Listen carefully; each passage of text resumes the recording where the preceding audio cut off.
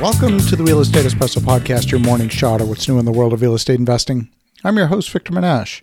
If you're loving what you're hearing on the Real Estate Espresso Podcast, go out and tell two friends today. Show them how easy it is to subscribe to the show. The podcast can be heard on more than 20 different platforms, so wherever you listen to podcasts, you're sure to find the show.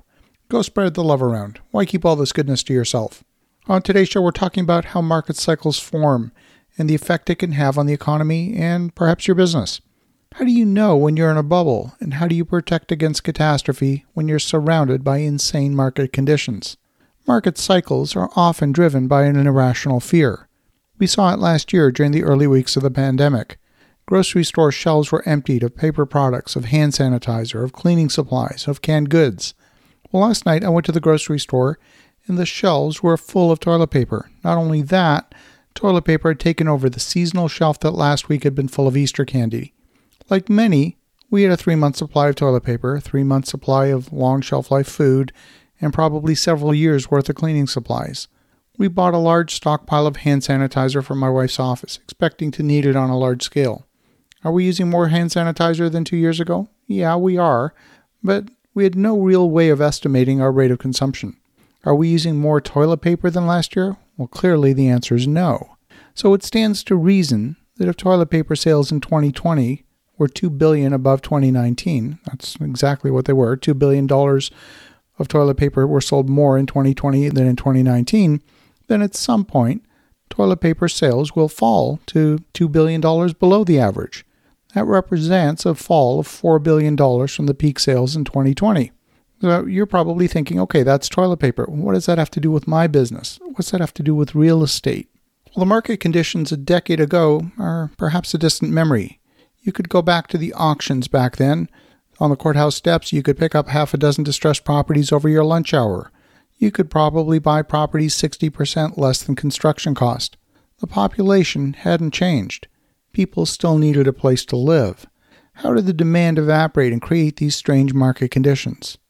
Well, the question is, with new supply coming into the market today at a rate of about 1.2 to 1.5 million homes a year in the U.S., roughly 250,000 homes in Canada, will there be enough demand to absorb the new supply in the locations where that supply is being added? This is the classic question of assessing the headwinds and tailwinds in a market segment. Unlike toilet paper, which can be easily shipped to meet the demand, houses are firmly planted in the ground. You could have a housing boom in Fort Lauderdale at the same time you're experiencing a housing recession in Detroit. That's got more to do with migration trends than it does necessarily population growth. The lack of supply that we're experiencing today could be real, or maybe it's artificial. Was there really a lack of toilet paper last year? Well, not really. People were hoarding it. They were buying toilet paper just to hold. They weren't selling it.